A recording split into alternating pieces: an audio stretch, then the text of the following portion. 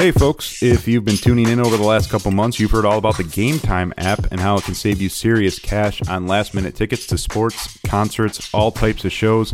One cool feature of that app, I'm looking at it right now, checking out a couple of these bowl venues, is that not only will it show you prices for tickets all over the stadium, it'll show you a view from the seats you want to purchase so you can get an idea of sort of what angle you'll actually have on the play in front of you. And then it's a quick and easy checkout process from there once you decide. And now Game Time is hooking you up for the holidays with $10 credit. Here's what to do. Download the Game Time app in the Google Play or App Store. Click on the My Tickets section of the app. Create an account. Then under the billing section, redeem code THEATHLETIC. Once again, that's The Athletic, all one word, for $10 off your first purchase. That's free money, people. Credit is only available to the first 1,000 people who redeem the code, and it expires at the end of the year. That's December 31st, 2019. So make moves quick and score last-minute tickets.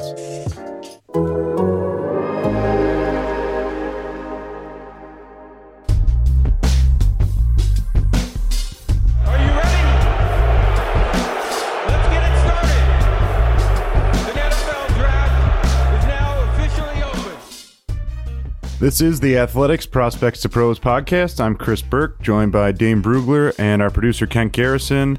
Got a lot to get into here as we're recording on New Year's Eve. Hope you're all having a safe and happy holiday season. A bunch more bowl games kicking off in a few hours after we record here, but we've got a ton to talk about already, including the college football semifinals. Quick mention before we get going, if you head over to theathletic.com/prospects to pros, you can get 40% off your subscription to the site, which gets you access to everything on theathletic.com, as well as all of our podcasts. We usually do a second subscriber-only podcast most weeks, so that gets you access to that as well. Make sure you get over there if you haven't done that yet. And with that, I'll welcome in Dane, because we got, I don't even know the official count of bowl games we have to get through, but it's in the 20s. Certainly been a lot of pretty entertaining games so far. And at least one of the two semifinal games was entertaining. Yeah, no doubt. That Clemson Ohio State game did not let us down. I mean, we went in with high expectations and didn't disappoint. I think the only way it disappointed is if you're an Ohio State fan, because it was. I mean, this is my takeaway. You might feel differently. I felt like Ohio State was the better team. And it felt like there were so many moments where they could have put the game away. A lot of those red zone trips that ended up being field goals instead of touchdowns. J.K. Dobbins dropping that touchdown on that screen pass. He almost had a diving catch on another one. I wouldn't call that a drop necessarily. The targeting on Sean Wade, which by letter of the law, it's targeting. Now, it's a dumb rule that he should be ejected for that, but it was, letter of the law, the correct call. Now, if he goes an inch lower and hits him, that's a third down play. Clemson's punting. And, just so many moments in that game felt like if it went Ohio State's way, even that the final punt where it hit the Clemson the player in the fourth quarter, late in the fourth quarter, he didn't see it coming, but he's able to recover it. I mean, even something like that, where if it just went a different way for Ohio State, Ohio State wins that game. So, but credit to Trevor Lawrence and that offense, because they, especially with what Trevor Lawrence did with his legs, that was really impressive, and something that we knew he's athletic, but we didn't see him do that enough throughout the season, just because he didn't have to. But it was something that Travis Etienne had like 36 yards rushing, but they used him in the screen game. He had 3 catches, 2 touchdowns, 96 yards, 98 yards, something like that. And what Trevor Lawrence did with his legs really stressed what Ohio State's game plan. So Clemson moves on and now have a chance to play for a national title for, it seems like it's been the trend the last 4 or 5 years. Yeah, I agree with pretty much everything you said. I think it sort of had that feel, even when Ohio State was up, it was 16-0, but it felt like it should be a lot more. And it kind of reminded me actually of the Ohio State-Penn State game this year when James Franklin kept punting from the Ohio State 40. You're like, well, eventually this is going to catch up to you. And it sort of had that feeling where you knew Clemson was going to get going at some point, maybe not to the point where they ripped off, 29 points and came back to 1, but you knew that game was going to tighten up because Ohio State kind of left the door open. And then, like you said, I mean, so many people talking about that targeting call because it kept that drive alive, and then Clemson scores, and that sort of kickstarted the rally. But also, you take Shaun Wade out of the lineup, and that's a huge loss for that Ohio State secondary, which I think we saw. They felt that the rest of that game. So that was a big, big turning point. The rule is, I'm with you there too. It's just I hate that rule. I really wish they'd adjust and go either to what they do with unsportsmanlike conducts, where you get 2 and then you're gone, or the NFL has a similar sort of setup. It just feels like such a huge punishment to give up 15 yards and lose a guy for the game, especially when it's a play like that. I mean, it almost feels like, I saw someone tweet that they almost need to tweak it to be like flagrant 1, flagrant 2 in the NBA. Like if there's intent to injure, you throw a guy out of the game. If he's trying to sack the quarterback and lowers his head and they just happen to make contact because the quarterback spins into him, throw the flag. But man, that's pretty rough to lose a guy like that. So yeah, that was a huge turning point. Etienne, you mentioned him. Man, that burst he has when he gets some space is ridiculous, and he showed it off on one of those long plays. Just he can go from 0 to 60 in a heartbeat. I think there's a lot of discussion to be had, and maybe this is where we can go next on the other side with Ohio State, because I think people came out of that wondering a little bit more than maybe they had in the past about Chase Young, and with a lot more hype on Jeffrey Okudah, who's a guy we've been talking up as a top 10, top 5 pick anyway, but Okudah was really good in that game. And Chase Young now has had, I think he made more impact in that game than people are giving him credit for. There certainly were a bunch of plays where Trevor Lawrence felt him coming and adjusted the pocket or got out and ran. And he helped, I think, probably set up a couple of those plays for the interior linemen of Ohio State. But, that's 3 games in a row, Michigan, Wisconsin, Clemson, where he doesn't show up a ton on the stat sheet. So I guess we'll start there. Is there any concern for you, I guess, over Chase Young and over sort of where we've had him all year as, prospect 1, 2 in this draft? No, none, absolutely none. And I think that a lot of, fans will look at the stat sheet and say, "Oh, 0 sacks." Where was Chase Young in this game? And I mean, when you watch that game, you see how Clemson is adjusting what they do to scheme away from him. There were a few times where Jackson Carman, the left tackle, did a nice job and kind of shut him down, either rounding the edge or shutting down whatever moves he threw at him. But there were also a lot of times, majority of the time, where they're running away from him. They are moving the pocket. They're sending an extra blocker to that side to help chip or just help have a backup plan. So, I mean, Clemson knew that they had to shut down Chase Young and make the other members of the Ohio State defensive line beat them, and they weren't able to do it consistently. So, yeah, and I agree about Okudah. He had a great game, a really, really outstanding game, and it's really the Ohio State secondary, I thought, did a nice job as a whole. I thought they should have had that touchdown on that fumble, which somehow they reversed and called an incomplete pass. That was a mind-boggling call. But I thought the Ohio State secondary had a pretty good game.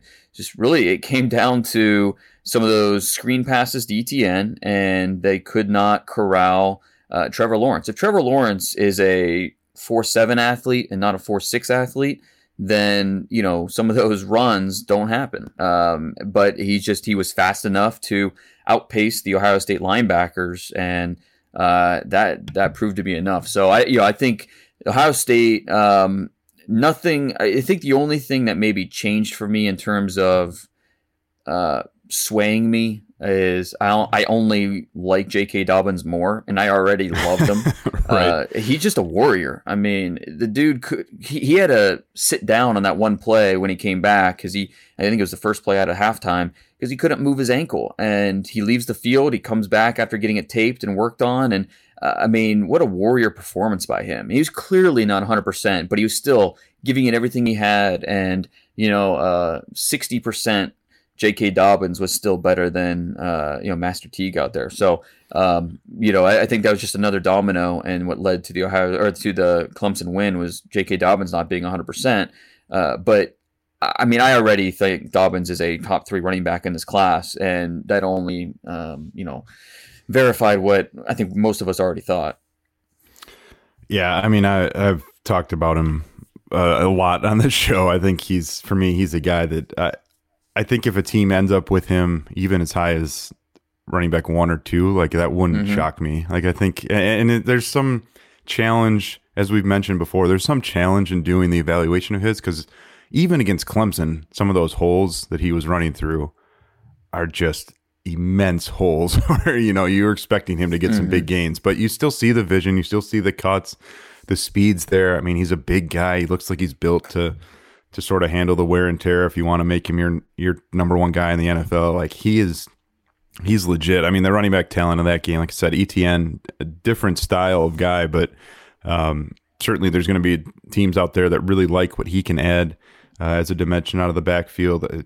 As you said, he had a good game receiving, which only helps, I'm sure, his stock a bit. And there was just talent everywhere. I mean, T. Higgins was banged up, but sort of played through it. We saw him make a couple catches. Damon Arnett is a cornerback that I think a lot of teams are going to like too on Ohio State's side.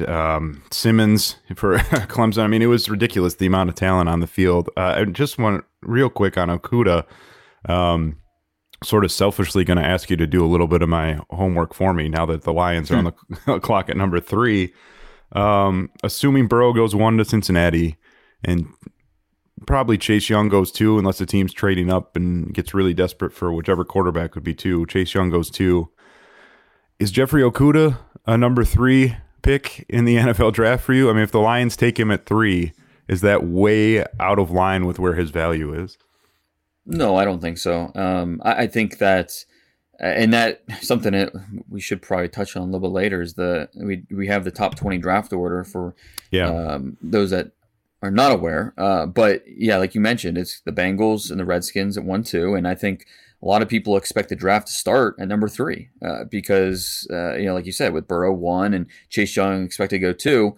The Lions sitting there at number 3, which direction do they go? I think Jeffrey Okudah is absolutely in a discussion, if not one of the favorites to be that pick. We know not only do the Lions have a need at the cornerback spot, but you could also argue that Okudah is one of the, besides Joe Burrow and Chase Young, Okudah is one of the other few that was mentioned that could be mentioned in the conversation of being a top 5 pick in terms of caliber of talent, in terms of upside, and in terms of impact at the right position. So I think Okudah is absolutely in this discussion. He's a guy that has the size, the length, the athletic traits, the foot quickness.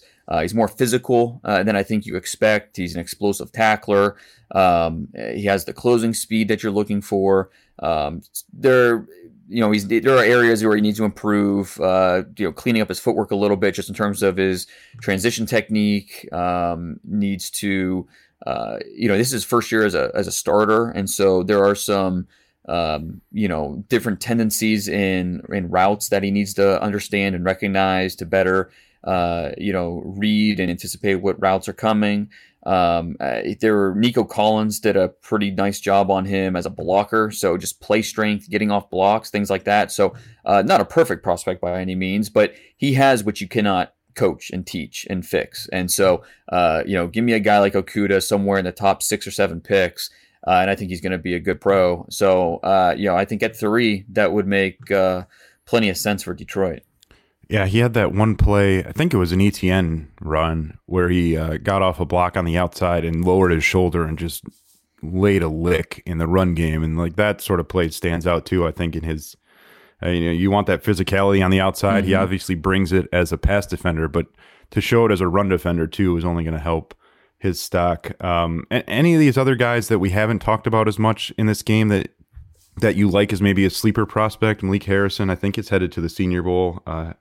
Love Malik Harrison. Chad Smith had 12 tackles for Clemson. Kevon Wallace had a sack. I mean, any of these other guys that we haven't really hit on a ton that you think could be a surprise for a team, picking day 2, day 3 that really stands out next year? Love Malik Harrison. I think he's my number 2 senior linebacker. Zach Bond's number 1, Wisconsin linebacker, and then Malik Harrison's number 2. He is a big physical athlete. I don't think people realize how well he's going to test. He's going to jump really well. The 40 is going to be great. He's just a highly physical guy. And he's a high school quarterback who made the transition, and he's made it pretty well. And I still think he's growing in terms of his recognition skills, diagnose skills, but he's still pretty good. So I think he's going to go top 100. Devon Hamilton, the nose tackle for Ohio State, same type of deal. He's a guy that's worked himself into that top 100 range.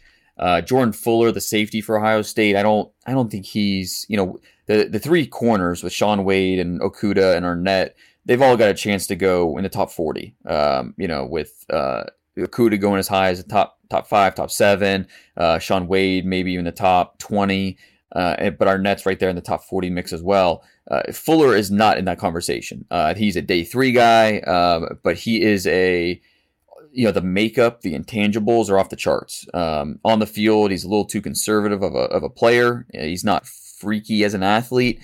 And so, I think he's going to be more of a backup piece, but he's going to be a guy that's going to get drafted late, and he's going to be a hard guy to cut because coaches are going to love what he brings to the field with his leadership and his intelligence and the way he carries himself. So that'll be a big selling point for him. For Clemson, a guy that I don't love, but I think that he's going to stick in the NFL for a long time is Tanner Muse. He's kind of a linebacker safety tweener, not a hybrid, but a tweener. Like he's not like Simmons is a hybrid where Isaiah Simmons could play linebacker, can play safety, can play slot corner. He's a hybrid who can play all those positions. Tanner Muse that's a difference. He's not a hybrid where he could play any of those positions. He's kind of a tweener where he's in between. He's not a true linebacker and he's not a true safety. He's kind of in between. And so I question about his fit at the next level, but I think he's going to be a special team star. We saw him. He chased down J.K. Dobbins on one of those long runs. That was another one of those pivotal plays. If J.K. Dobbins scores on that long run, completely different game because I think they ended up kicking a field goal after that. But Tanner Muse was able to chase him down and make a play. So again, I question if he's going to be find a regular home as anything more than a sub-package player. But I think especially as a special teamer, he is a guy that's really going to carve out a long NFL career for himself. Well, we swing over to the other semifinal game, LSU, Oklahoma. Looked like Oklahoma might settle down and make it a game for a bit, and then LSU just blew the doors off that thing before halftime, as they have done so many times. Jalen Hurts kind of under siege early on, looked like he was struggling to get a feel for that LSU defense. And, obviously we still haven't seen too much evidence that this LSU offense can be stopped. Joe Burrow, 7 touchdown passes in a college football semifinal, 493 yards. And again, you got to give credit to the guys around him too, that offensive line, the play calling, certainly the wide receivers. I mean, Justin Jefferson went off, has had just an incredible year. I saw Ben Fennell, who does some film work for us at The Athletic Wisconsin, gave him a Keenan Allen comp on Twitter. And that's a guy that, you got to be thinking that's maybe a round 1 guy at this point, certainly round 2, right? After what he's done this year. I mean, I can't imagine Justin Jefferson getting too deep into this draft, given what he's done and sort of the skill set that he's shown off. Yeah, I agree. And the big question with Jefferson is just speed. And so that matches up well with like a Keenan Allen, where, he didn't run a great 40-yard dash.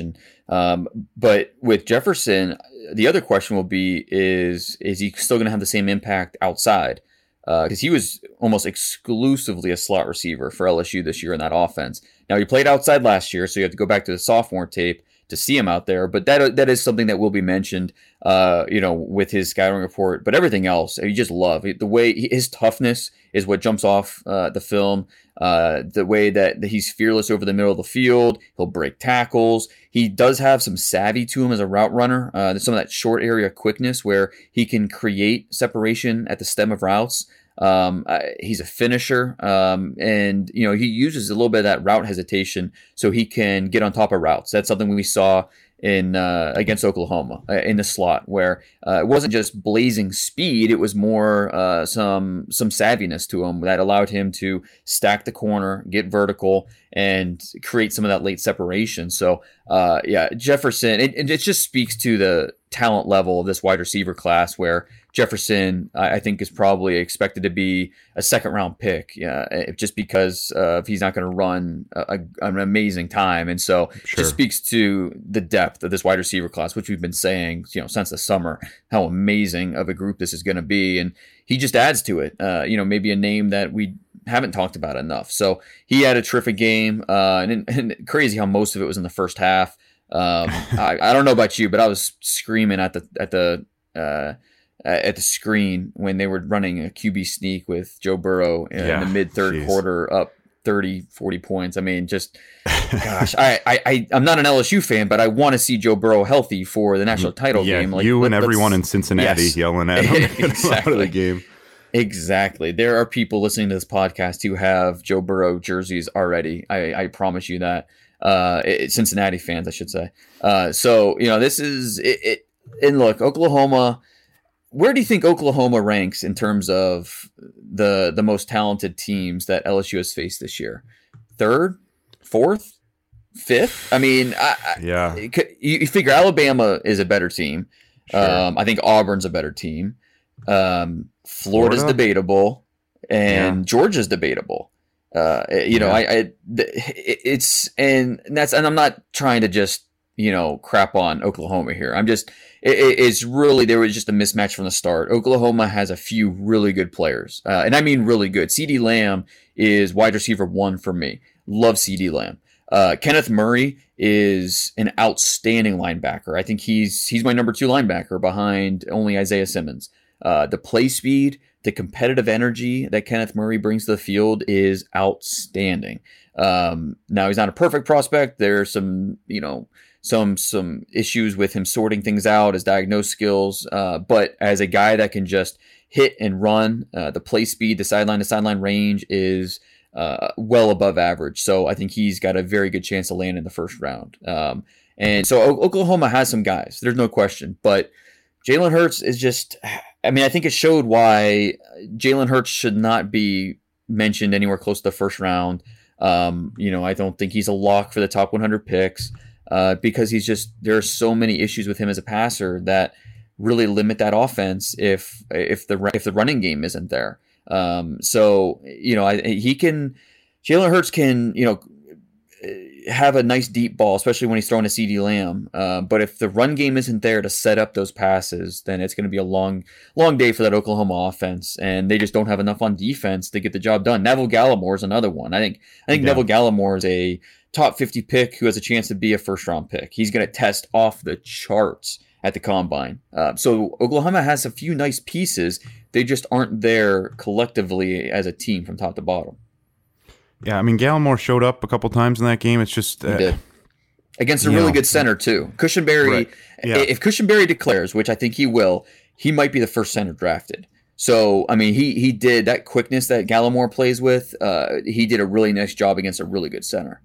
Yeah, like you said, though, just really overmatched. And without Ronnie Perkins, who was suspended, their pass rusher, not that would have made a 35-point difference, but certainly you don't want to be down one of your better guys up front facing that offense. Hurts is interesting. We've sort of come back to him a few times. It sounds like, Jim Nagy's hopeful that he'll be at the Senior Bowl.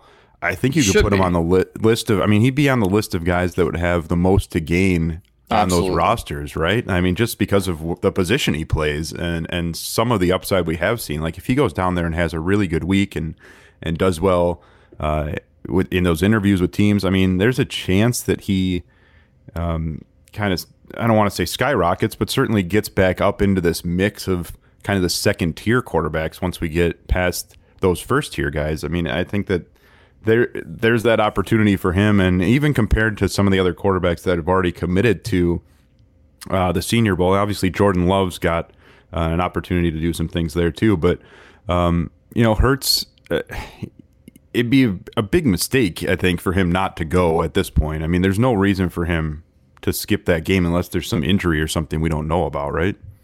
Yeah, 100%. And everything with Jalen Hurts points to him being a highly competitive guy who, when he showed up at Oklahoma, he said, "Don't give me the job. I want to compete for it," blah, blah, blah, all that stuff. So, I think everything that we've heard on Jalen Hurts and his intangibles matches up with him going and competing. And, I think that if he goes, he has a lot to gain, like you said, because if he goes and has a great week of practice, all of a sudden the narrative changes to, well, Lincoln Riley didn't allow him to, they didn't put a lot of passing concepts into the offense. They wanted to focus on him running the ball, and they didn't really develop him as a passer and things like that.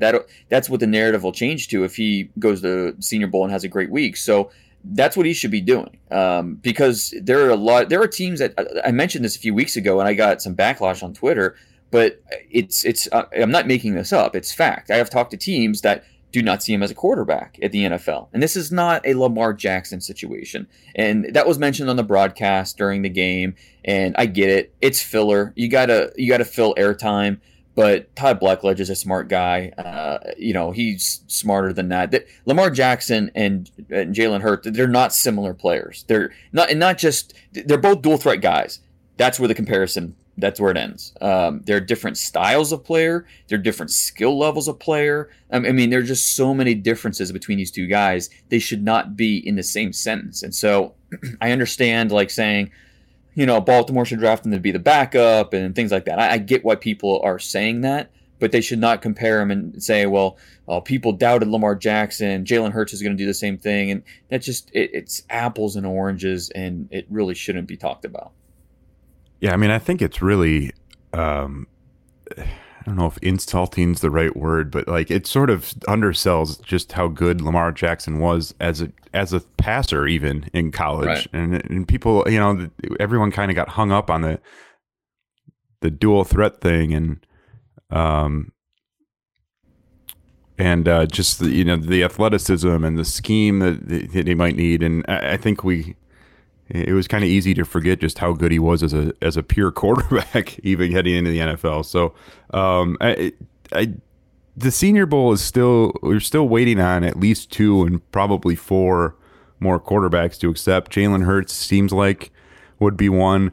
Another of those guys that might be in the mix played Monday night. Bryce Perkins is a lot of fun to watch play college football. I don't know what his NFL future is. I mean, he could be a Senior Bowl candidate. What'd you think of that? Did you get a chance, I guess, to watch that Florida-Virginia game? What'd you think of his performance? And then if, some of those guys on Florida, obviously, there's some talent there that's headed to the next level. Yeah, no question. And I think Perkins shows spurts of just brilliance. It's not consistent, but there are spurts of it. And I think it's really intriguing. I think I don't think he's any more than a late round guy, PFA guy, just because he is so inconsistent. But he is a player that should be at one of these All-Star games to show what he can do. And when you look at the Senior Bowl roster right now, we have 4 confirmed quarterbacks, I think. So Jordan Love, Anthony Gordon, Montez, and Patterson. So you figure, I mean, obviously Joe Burrow, Jalen Hurts, and Justin Herbert have invites, so that's 3 more. But let's just say, for argument's sake, that Burrow doesn't go, Herbert and Hurts go. So that's 6. There are 2 more spots. And, I think Nate Stanley is a prime candidate. I think that Brian Lewerke is guys I'd rather see. But Perkins is somewhere on that list. Both those guys went out with pretty good performances too. They did. Yeah, they did. No question. And bowl wins for the Big Ten. And they both have a lot of kind of the prototypical skills that you're looking for at the quarterback position, who might have been stuck in an offense that didn't allow them to show it all the time. So I would love to see those 2 quarterbacks at the Senior Bowl as well. Well, to see. I think the variable is going to be, what do the quarterbacks at the top do with Herbert and Hurts and Burrow. That's really what's going to be the domino effect that changes things. But back to that Florida-Virginia game, I think a lot of people learned about Lamichael Pirine that maybe didn't know a lot about him before. Samaje Perine's cousin, the former Oklahoma running back. But Lamichael he's a top 3 senior running back in this class. I think Zach Moss is 1, and then it just all depends on who you like between Pirine and Vaughn from Vanderbilt. That's your top 3 senior running backs right there. And so Pirine is a guy who is, I don't know if he has necessarily, Virginia made him look maybe a little bit better than he is, but he doesn't have maybe that one difference-making trait, but he's very well-rounded. He can catch the ball out of the backfield. He's good in pass pro. You see a little bit of juice in his runs. He runs with power and balance. There's some patience to him. So I don't know if that he's necessarily going to test off the charts or, but I think he is a well-rounded guy who is reliable, and somewhere in early day 3, 4th, 5th round, I think a team's going to get really good value with him. Well, that's obviously there were a lot more bowl games between the last time we recorded and now. Were there a handful of guys that maybe stood out for you, or anyone that surprised you over the last week or so as these bowl games happen?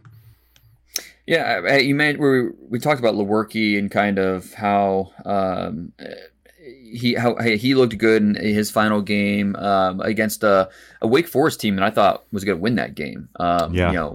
There's some questions about Jamie Newman. Does he come out? Does he go back? Hopefully he goes back to school. But Lewerke kind of outplayed him. So that was good to see. Notre Dame beating up on Iowa State. I think that was a little expected. Alohi Gilman, the safety for Notre Dame, declared.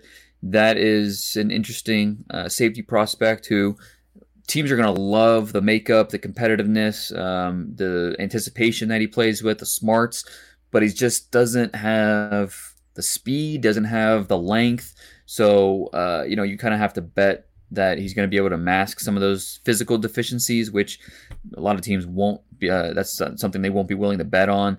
Now for Notre Dame, all the attention goes to Cole Kmet, who 50-50, I'm told, whether he comes out or goes back. So it's kind of like a lot of people in the NFL are telling him to come out because he would be tight end 1 in this class. And there's on the other side, a lot of people Notre Dame saying come back to school, become a first rounder. So he's kind of torn on what he's going to do.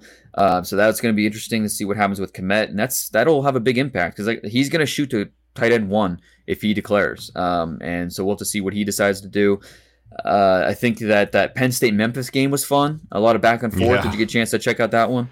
Yeah, that was a good one. I mean, I wasn't sure how high scoring it would be. I had a feeling just because of how Memphis tends to play the games that it would be up there a little bit. I didn't know if they'd be able to. I didn't know how explosive Penn State would look offensively, but certainly, yeah, that was a fun one. Good back and forth there. And Penn State coming out on top. That was one of the more enjoyable ones so far, I think. Yeah, that definitely was a lot of fun. We haven't heard from KJ Hamler yet if he's going to come back, or he's only a redshirt sophomore, so he could come back, or if he's going to go back to, or if he's going to leave for the NFL. I think he's a top 40, top 50 pick, maybe even a first rounder. I mean, Marquise Brown went in the first round. I think similar range for him possibly. And then, we had so many good games coming up here on New Year's Day with the Rose Bowl and a lot of these different games. So we still have a lot of fun bowl games, but I did want to get your thoughts real quick before we sign off on the national title game. And we'll have a podcast before then to kind of go more in depth, but just your early thoughts on the national title championship game between Clemson and LSU. I mean, LSU... It's going to be hard to pick against them in that game just because they've been such a steamroller all year. And again, you kind of wonder, is anyone going to be able to figure out how to slow down that offense?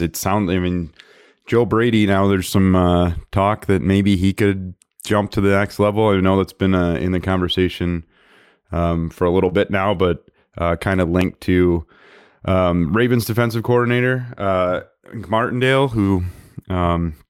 getting some head coaching looks. So curious to see if that is a distraction in any way. I can't imagine it would be. Yeah, I mean, I think it obviously comes down to that LSU, finding some way to stop that LSU offense. But if you get that Trevor Lawrence, if Trevor Lawrence plays the way he did the last, 35 minutes of that game against Ohio State, Clemson's going to have a shot. That's really, kind of simplifying it to make that the key, to make the quarterback play the key. But Trevor Lawrence, we've seen, is a guy that can elevate that team to national championship levels. And if he plays the way he did down the stretch against Ohio State, Clemson has the horses to hang with LSU if that turns into a track meet. Yeah, I think you're right. And there's going to be a lot of talent versus a lot of talent, just like, the Ohio State-Clemson game. And I'm interested to see Etienne, who's a Louisiana kid, who, one of the few examples of a guy who grew up in Louisiana and signed outside the SEC. Sometimes we see Louisiana guys go to Alabama, but rarely do we see them get outside the SEC. And Etienne's an example of that. And so to see what he can do against his home state program, that'll be interesting. And then also eager to see on the outside AJ Terrell, who's, I don't think we haven't talked enough about him. He's one of the better corners in this class if he declares. Seeing him going up against Chase, who won the Blitnikoff Award, seeing what that Clemson secondary can do against just a ridiculous receiving core and a quarterback who is not afraid to challenge you. Joe Burrow will not be afraid to go at any one of the defensive backs in that Clemson roster. So that is going to be a lot of fun. There's a lot of storylines in this one, but yeah, we'll have we have to wait until the 13th, 2 weeks before we see that one. So we'll have time to go more in depth on that matchup. Yeah, and the other side too. I mean, we talked about that LSU secondary a ton, and you got T. Higgins is going to be in the NFL. Justin Ross, a really good wide receiver. How do they even deal with ETN coming out of the backfield? Is that falling on their linebackers? How much are they going to need their safeties to come down and help there? So, it's going to be a good X's and O's game. A lot of talent on the field again, obviously there too. As we wrap up here, any other games you're looking forward to over the next couple days? We got 5 on New Year's Eve, got a bunch New Year's Day, and then sort of the filler games, I guess, after that until the national championship game. But anything jump out for you on the schedule the rest of the way? Well, yeah, I mean, Michigan, Alabama, that's going to be a lot of fun. I think that Oregon and Wisconsin, Minnesota, Auburn. I mean, New Year's Day is really going to be a fun one with all the games we have there. I think it's a little bogus that Michigan, Alabama, and Auburn, Minnesota are at the same time, which, I mean, come on, you can't figure out a way to break that up. It's just kind of ridiculous. But we do have some good games still left on the schedule, even though the semifinals, it's going to be tough to top that. But I did want to touch on real quick the draft order, which we know the top 20 now. 21 through 32 will be figured out throughout the playoffs. After the first round next weekend, we'll know 21 through 24 and so on and so on. But the top 20 is interesting with the Bengals and Redskins 1-2. Going into week 17, the Lions still had a shot at that number 2 pick, but the Redskins were not able to upset the Cowboys, so that kind of locked it in with the Lions getting the 3rd pick, the Giants at number 4, Dolphins at number 5. And I think the first reaction is to kind of look at, all right, where are these quarterbacks going to go? And you've got, Dolphins at 5, Chargers at 6, 2 teams right there who could be in the mix for maybe Tua, if Tua doesn't go in the top 4. And, where does, what do the Panthers do at 7? If Cam Newton's no longer there? I think Kyle Allen has shown he's backup material. He's not a true NFL starter. So are they tempted by a Justin Herbert or someone else? And then once you get into the teens, 13 and 14 with the Colts and the Buccaneers, 2 teams that could be in the quarterback market. Maybe even the Raiders at 12. I think Derek Carr is, him and John Gruden, they're not getting divorced yet, but they may be, seeing counseling because they're close. So the Raiders at 12 could be an interesting one. So there's a lot of intrigue with the top 20 now that it's official, and where the quarterbacks are going to land in that mix. Well, and you mentioned, we're assuming Cincinnati, Burrow to Cincinnati's almost a done deal at this point. Yeah.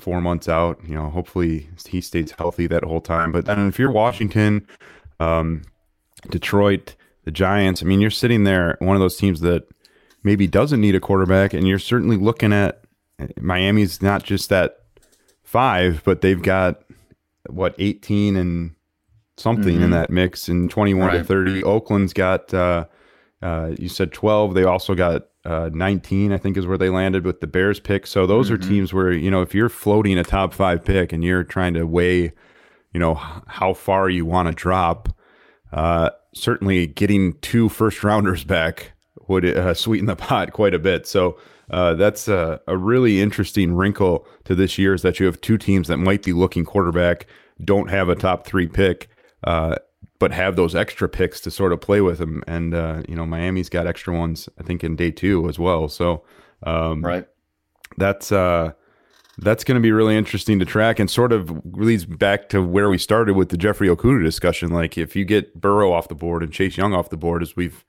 been talking about a lot on here, like, who's that number 3 guy? Is one of those quarterbacks? Is Justin Herbert going to be there, or Jordan Love, Tua? Like, is one of those guys going to emerge as the number 3 prospect in this class? Derek Brown, one of those offensive tackles, certainly even for Detroit, I think would be an option up there.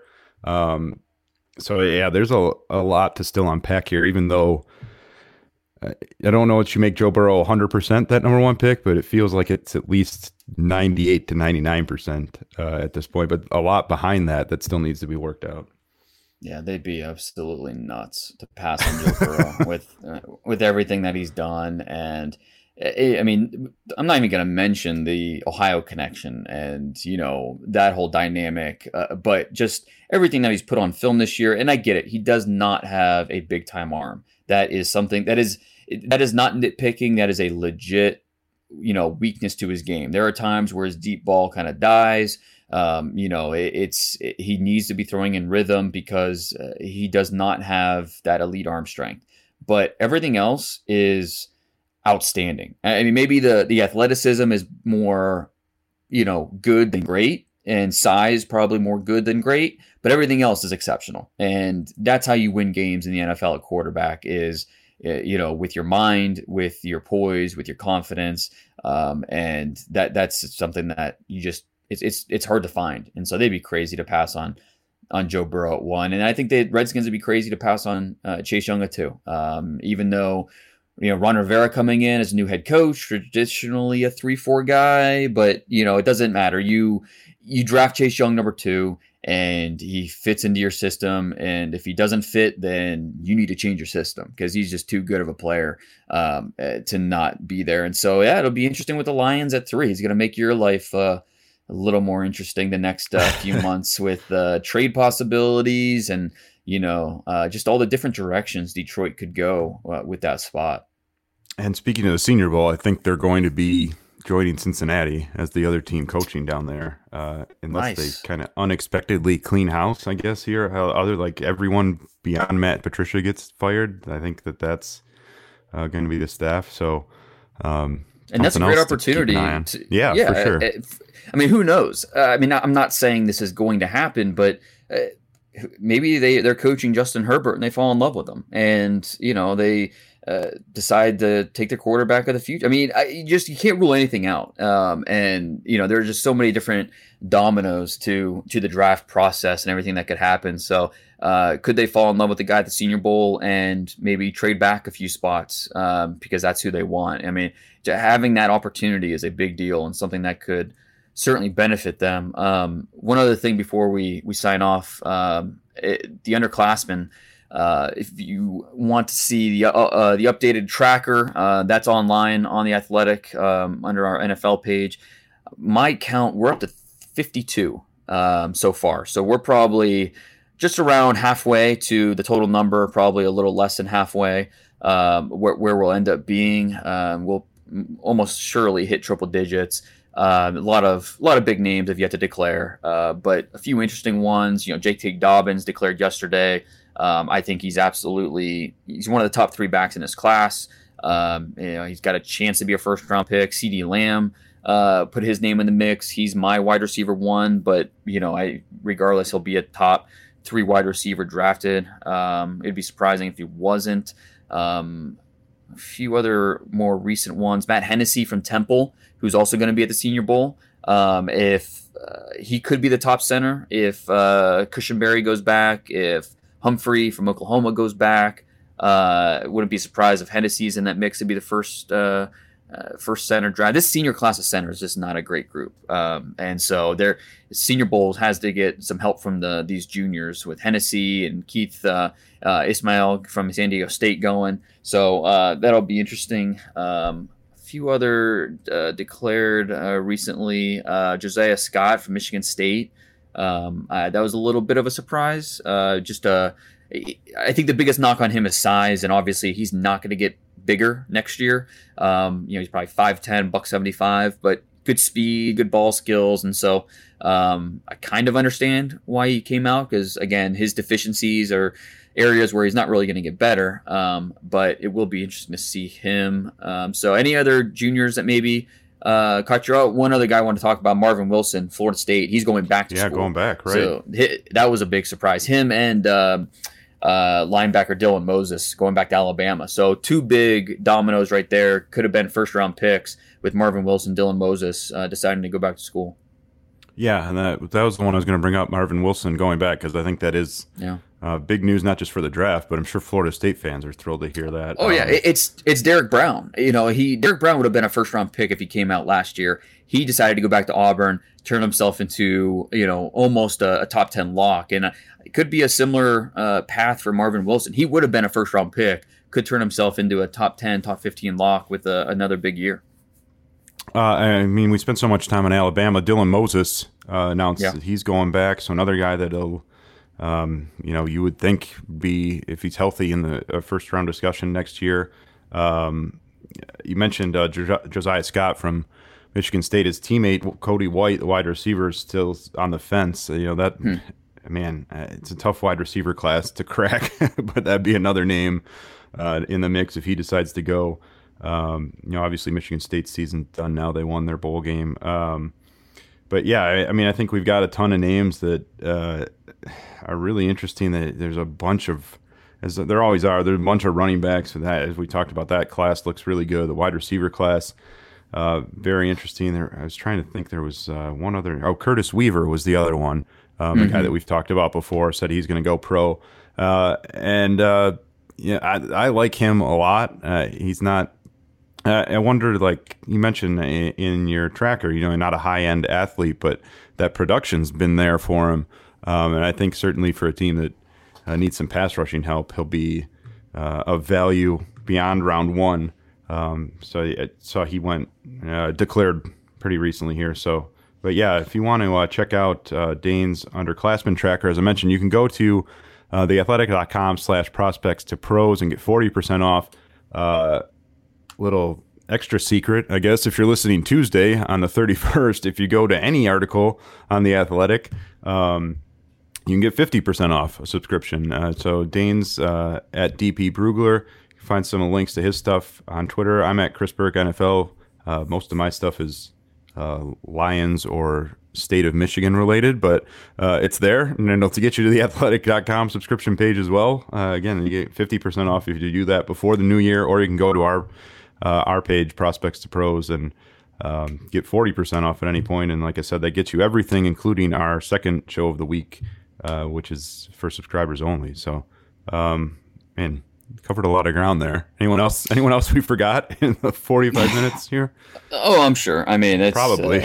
I'm sure we did, but that's okay. It's just kind of setting the table for what the draft process is going to be like. It's going to be hectic. It's going to be fun. So I'm really looking forward to it. It's hard to believe that this is the final day of 2019. So a lot of good things coming in 2020. Yeah, and like we said, we got 2 weeks until the national championship game. So we'll get back to that one. We'll do some more recap with all these New Year's Eve, New Year's Day bowls down the line too. So we'll wrap it up here for now. Lots more to talk about as we move forward, even in bowl season. And we appreciate you listening. We appreciate those of you who have subscribed already. Follow us on Twitter And again, one more time, I'll just plug at theathletic.com/prospects to pros, 40% off that subscription. And we hope you'll give us a chance here in 2020 if you haven't already. So for our producer, Kent Garrison, and Dane Brugler, I'm Chris Burke. Happy New Year, and we'll talk to you soon.